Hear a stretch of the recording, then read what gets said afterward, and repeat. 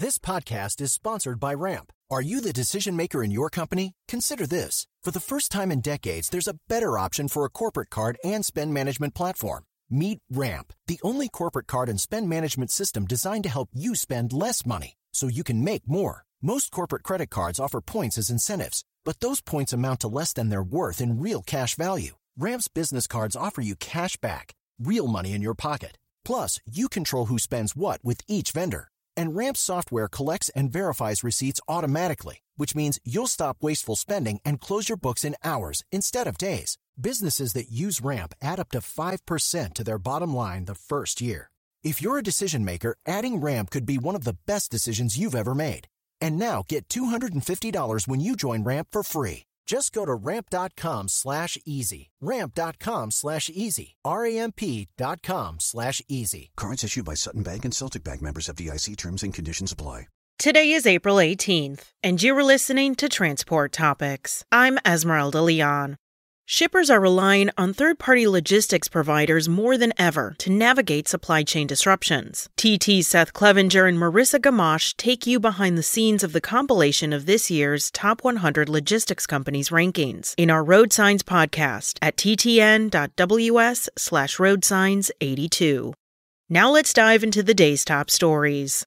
The head of American Trucking Associations called on Texas Governor Greg Abbott to end the truck inspection initiative he recently launched at the state's border with Mexico, chastising the plan for the crippling effect it is having on the economy, and trucking in particular. Quote, Governor Abbott is directly responsible for applying these new, senseless inspections on our industry, as well as the adverse impact they are having on the economy and hardworking Americans, including truckers, end quote. ATA President Chris Spears said April 15th. Spears' views echoed earlier remarks by John Esparza, president and CEO of Texas Trucking Association, who said truck drivers are waiting for hours at the border trying to cross without access to amenities such as food and restrooms.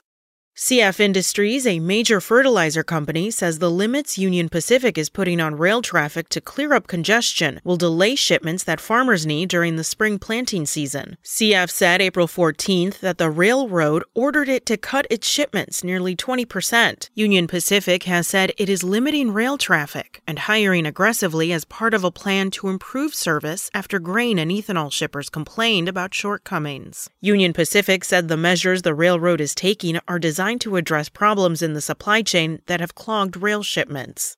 The North American Council for Freight Efficiency says it now has become practical for 100% of the commercial vans and step vans segment to switch to battery electric powertrains from internal combustion engines. NACFE says that the electrification of all 4.1 million of those vehicles in the U.S. and Canada would result in the avoidance of about 43.5 million metric tons of carbon dioxide equivalent emissions annually. That's it for today. Remember, for all the latest trucking and transportation news, go to the experts at ttnews.com. Spoken Layer. Ohio, ready for some quick mental health facts? Let's go. Nearly 2 million Ohioans live with a mental health condition. In the U.S., more than 50% of people will be diagnosed with a mental illness in their lifetime. Depression is a leading cause of disability worldwide.